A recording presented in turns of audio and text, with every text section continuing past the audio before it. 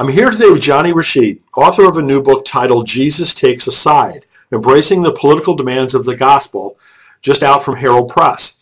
Johnny has served as pastor for Circle of Hope, an Anabaptist cell church, for over 10 years. He's father to Elaine and Agatha and married to Kristen. He lives on Lenape land, colonizes Philadelphia in the northern part of the city.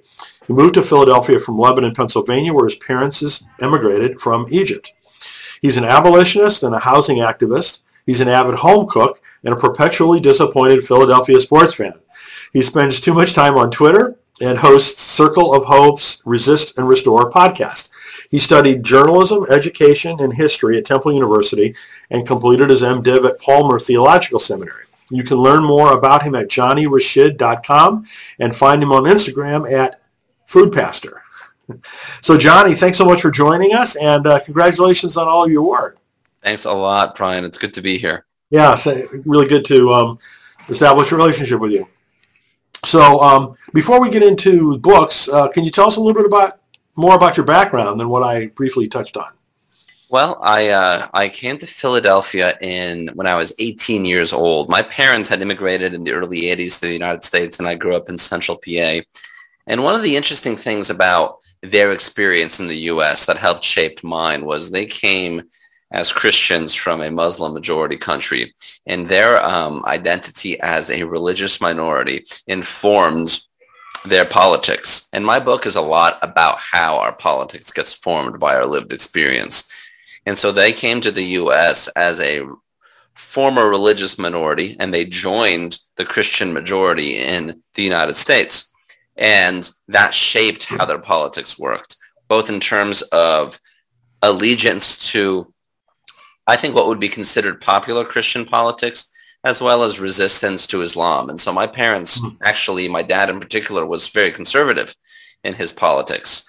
But I grew up in the United States where I was an ethnic minority and a racial minority.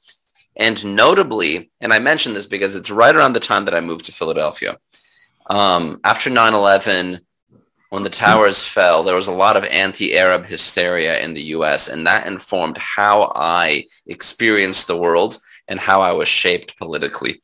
I was raised to be a Christian, but I had a lot of questions about what Jesus thought about war, what Jesus thought about what I think was racism that Arabs experienced in the U.S., and it felt a lot different than what I understood growing up.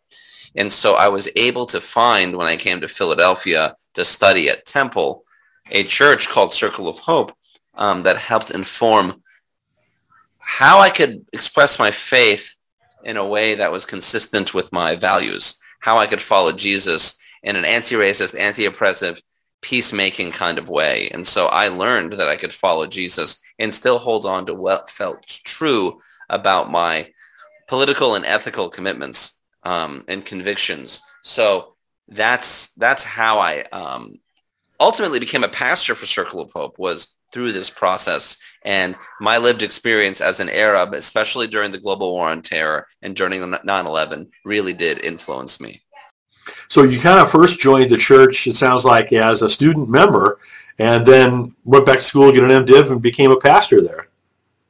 Yeah, that's right. So I came as a member. I was just a part of the congregation, and I was called into an apprentice pastor process that ultimately resulted in me planting a church in North Philly.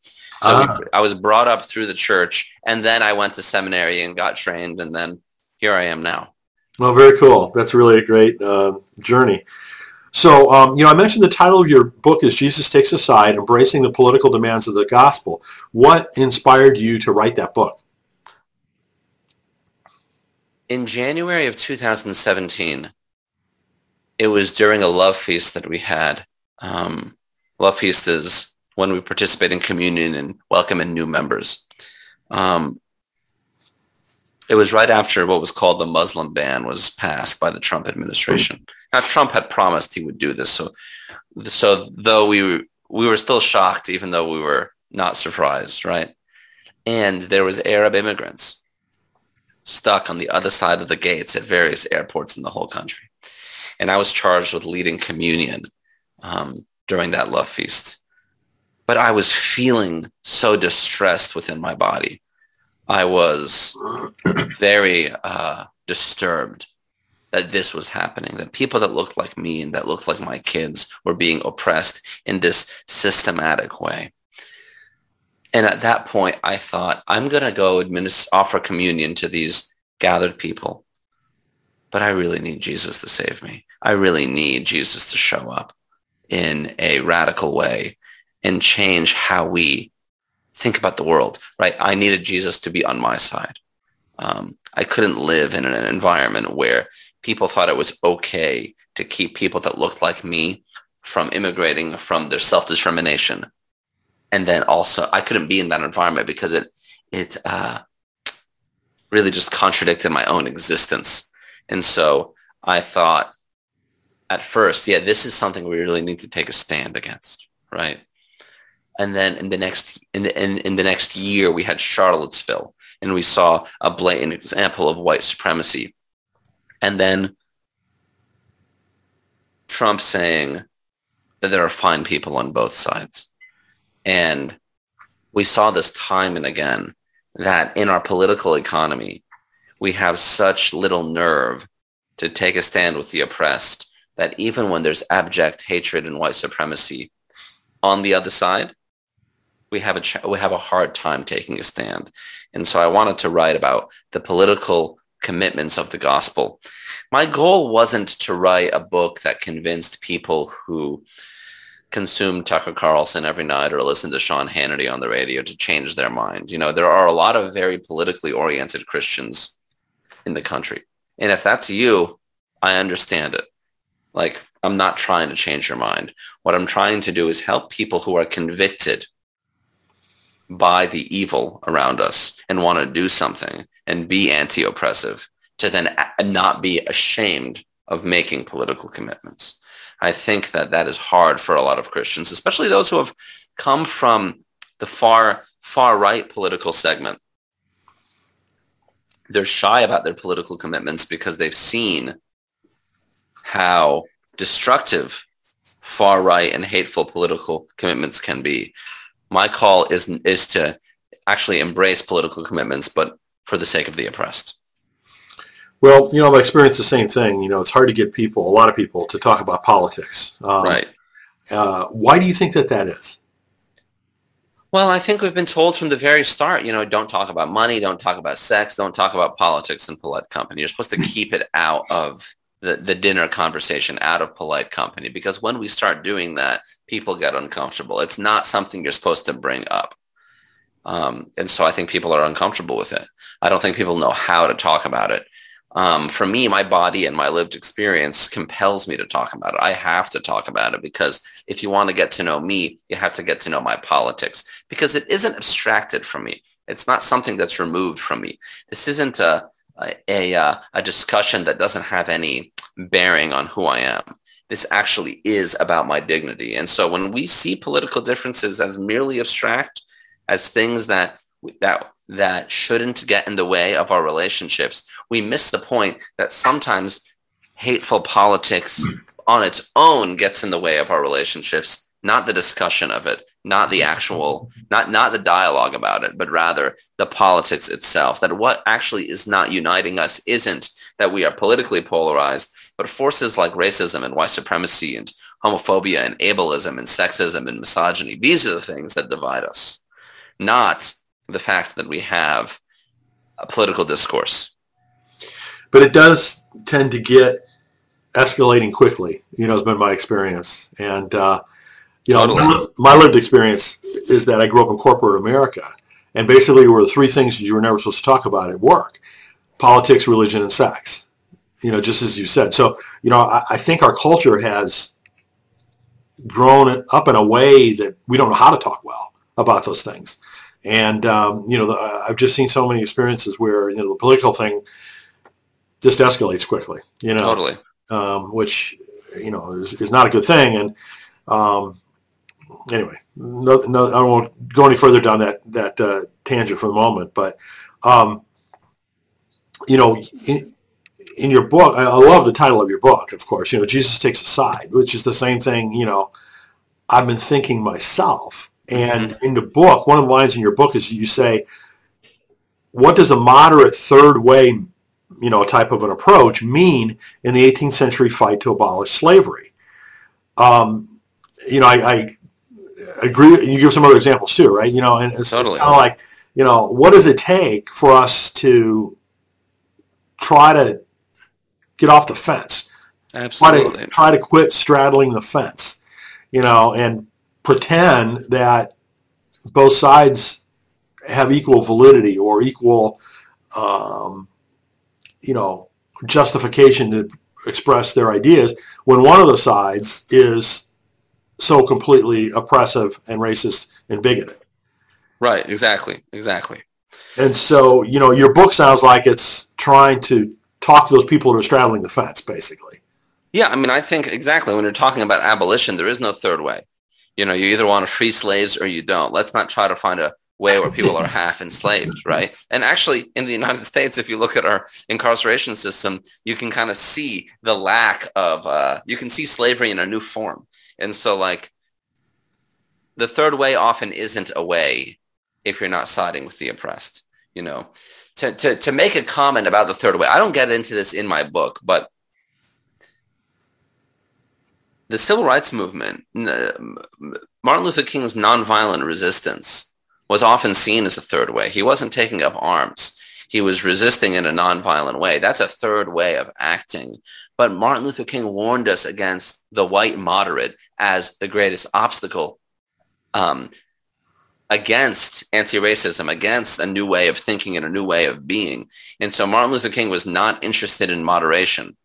His nonviolence made him the third way. But these days, we would take Martin Luther King's political rhetoric and religious rhetoric and not name it as a third way, but rather name it as one of the poles. Absolutely. And so we've lost even the nuance, the meaning of what this term means. And I would say we just discard it because it makes us seem like we're supposed to be moderates. Mm-hmm. So one of the problems that I see within churches, many churches at least, is that pastors, are usually funded by their own congregations, which may be divided. Totally. Which then makes it difficult for them to drive change without losing half their church. What suggestions do you have for folks in those kinds of situations? Well, I understand the dilemma because even in Circle of Hope, Brian, which is a fairly progressive group, we did anti-racism work over the last 2 years to try to root out white supremacy from our church. Now, the pandemic was also raging at the time too. So we lost people because of the pandemic, but we also lost people because of anti-racist work. Even in a progressive congregation, even if you polled our people, and I haven't done this in any scientific way, the vast majority would be blue, if you will. They still had division. And so it's not just purple congregations that feel the challenges of doing this. Every congregation, because of how these forces of death, white supremacy and ableism and homophobia and patriarchy, because of how they almost transcend our politics, we're all going to be challenged. And so I would encourage pastors to continue to help their congregations be faithful followers of Jesus. Everyone is invited to the table. Everyone has an opportunity to transform, right? It's interesting. In Luke 18, the beginning passage talks about a self-righteous Pharisee and a tax collector. Tax collector is repentant and wants to change, and the Pharisee in their hypocrisy, not because of their ritual purity, but rather because of their hypocrisy, thanks God that they are so obedient. And Jesus praises the tax collector who was repentant. That's the person who is extolled because of their repentance. Everyone, and tax collectors are hated. They're offered scorn, but they have an opportunity to change. They can repent. And we all can be like that tax collector. We all can repent of the ways that we've been complicit in harmful systems. How do we know that? Because in the end of Luke 18, the rich young ruler is given a chance to follow. Sell your possessions and give them to the poor, and then you can follow me. Then you can begin the journey of following me. Not then you will inherit eternal life. Then you can follow me. And then the rich young ruler leaves, and he's discouraged. And the disciples say, Jesus says it's easier for a camel to enter an eye of a needle than for a rich person to enter the kingdom of God. So then how will anyone be saved? Well, what's impossible with mortals is possible with God, is what Jesus says. And Peter says, we've let everything go. We've dropped everything to follow you. And he tells them, yes, and you've been faithful. So there is a path for that faithfulness. And then in Luke 19, Zacchaeus shows us the path. Here's another tax collector who's defrauded a lot of people. What does he do? He pays reparations. He gives away his money. He makes things right. And so to pastors in purple congregations, I understand the dilemma, and I felt it. I felt it even in my blue church, if you will. But we have to be faithful to the gospel and be courageous about it. We can expect to lose people, but we can also win their souls as well. And we have to also wonder, when we are not preaching against oppression, who are we excluding? Who isn't safe in our buildings and in our rooms and in our worship meetings because we aren't doing this? So let's decenter the powerful as the main people we're talking to, and let the little ones come to us. Let the least of these come to us. That's the whole gospel. Jesus is not afraid to offend the powerful. And he gets most angry when the powerful injure the little ones. That is where his wrath is. That is where his anger is. So I understand the dilemma. I don't think you need to preach in an aggressive way, but I do think that we need to have plans and strategies for how to help people along. And then be ready to say difficult things that might offend somebody. So, I mean, for years now, Christian congregations and denominations have been declining in numbers. Do you think part of that is because of a perceived hypocrisy that they're not really preaching what Jesus said? Well, millennials are leaving congregations because of homophobia and because of hypocrisy and because of judgmentalism. You're judging my lifestyle, you're homophobic, and you're hypocritical. Jesus says the main problem with the Pharisees isn't their commitment to the law, but the fact that they appear clean on the outside, but they're dirty on the inside, right? Jesus wants us to be whole. So if all we want to do is be clean on the outside, which, by the way, there is a lot of vanity in not making political commitments because it's impolite to talk about politics. So there's that vanity again. Yes, I do think that there's a decline because Christians are hypocritical, because they don't practice what they preach. And I think people largely feel that personally. They feel that personally, like they'll personally be judged. I don't want to extend it too far and say, if your church is making political commitments, it's going to grow. It may not. It may stay small. It may, there's a lot of, but don't allow that to inform how you follow Jesus. I think church growth is good. I think evangelism is good, but it can't be the only metric of our faithfulness. Because there are a lot of churches that are growing because of their commitment to white nationalism. So don't sell your soul for a bag of gold. What good is it to gain the whole world but forfeit your soul? But I do think that there are people that are eager to join justice movements and anti-oppression movements that would serve with us if given a chance to. Amen. Amen. So I'd like to read a couple of the endorsements from this one is from Drew Strait. He says, this is a must read for ministering to this moment. So would you say the book is primarily aimed at pastors? I think that pastors would benefit from it for sure, especially those that are convicted but have a hard time. I think Trump really messed us up. I think, if you look at Barack Obama and Mitt Romney in a fairly mundane election in 2012, right? You had Mitt Romney had Romney Care in Massachusetts, and then Obama made that Obamacare for the whole country. And that's where the political dispute is. These people are pretty similar. They're both moderates. One's to the right, one's to the left, one's to the center, you might say. And yeah, there is no redemptive option here. You pick the lesser of two evils. It was nice that we had a black president that we could vote for and give dignity and honor to black Americans, and to be able to see this person up front. So I think that was good. But you could see why someone wouldn't want to make a very strong political commitment, especially if they're committed to the radical politics of Jesus, right? But Trump really did mess us up because the vehement evil, the heinous acts, his words, his rhetoric, that caused hate crimes, right?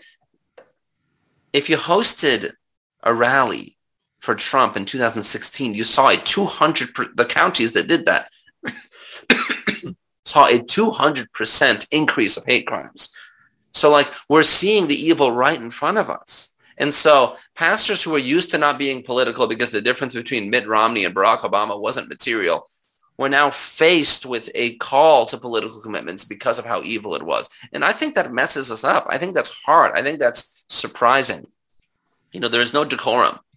There is just hatred. There is vitriol being spewed around people, right? When Trump says, when he describes countries that people come from as shitholes, right? When he tells immigrant representatives of Congress to go back to where they came from, right? This radical rhetoric changed how we approach politics. And I think a lot of pastors are caught off guard.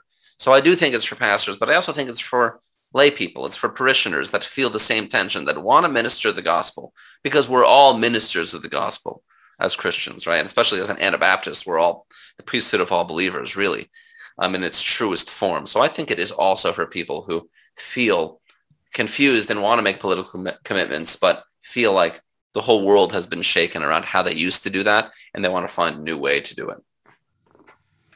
So here's another excerpt or another endorsement from Kurt Willems.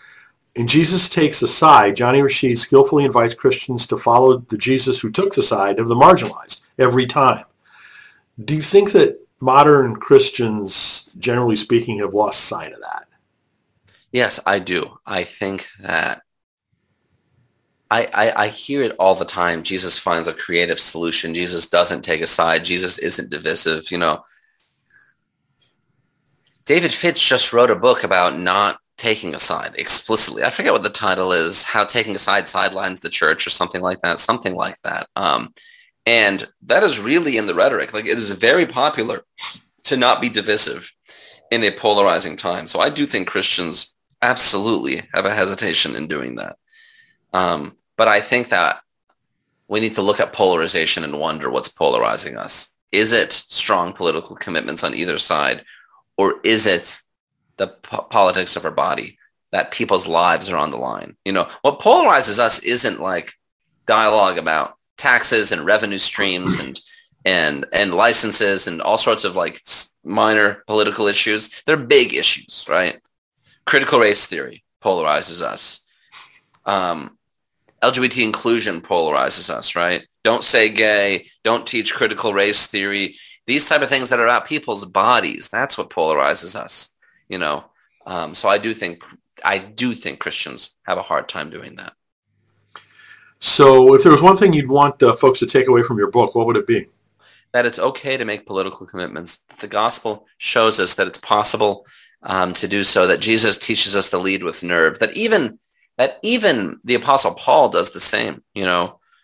Paul describes a body being united by elevating voices that are dishonored. So let's look to the voices that are dishonored in our bodies and then lift them up and then act in political ways that help them make commitments, acting both practically. It's election day here in Pennsylvania today. So participate locally, participate as much as you can in advancing justice in practical ways, but then also don't limit your political action to what's possible within this economy. In fact, use the gospel to have a prophetic imagination about things that we haven't even imagined. What does it look like to keep our community safe without police brutality? What does it look like to share our money in common outside of neoliberalism? What does it look like to be nonviolent and to not use violence as governance? What does it look like to change how we think? How can we bring the Christian prophetic imagination to informing our practical politics? How can we hold on to both? That's the hope. That's what we got to strive for. Absolutely. So I know you're right in the middle of launching a new book, but is there anything you can talk about in terms of future plans, whether it's future books or other future projects? Well, I'm currently thinking about writing a new book about power and abuse of power, especially we're in Anabaptist context here, so in Anabaptist churches, and talking about my journey about how abusive environments has made it hard for me to even express myself as an individual. So that's one thing I'm working on. Out of Earth and Altar this month, there's going to be an article coming out that I wrote about Matthew 18, 15 through 20, and how it's been used to hurt minorities. And one way that we can change this tool that Jesus has given us to forgive one another, to actually liberate us, as opposed to quieting down people who are accusing us of harm. So those are two things I'm doing. You can follow me on Twitter as well at Johnny Rashid, to keep up also with what I'm doing. And we're also in Philadelphia. So if you're in the area, come by one of our, we have 4 congregations in Philly, in South Jersey, South Philly, Germantown, and Fishtown. Come to one of those locations. We'd love to have you. Very cool. Very cool. So as I mentioned, the title of the book is Jesus Takes a Side, Embracing the Political Demands of the Gospel. And you can learn more at johnnyrashid.com and on Twitter and Instagram, as Johnny had mentioned earlier. So thanks so much, Johnny. Really appreciate your work. Thanks, Brian. Thanks for joining us to share with everyone.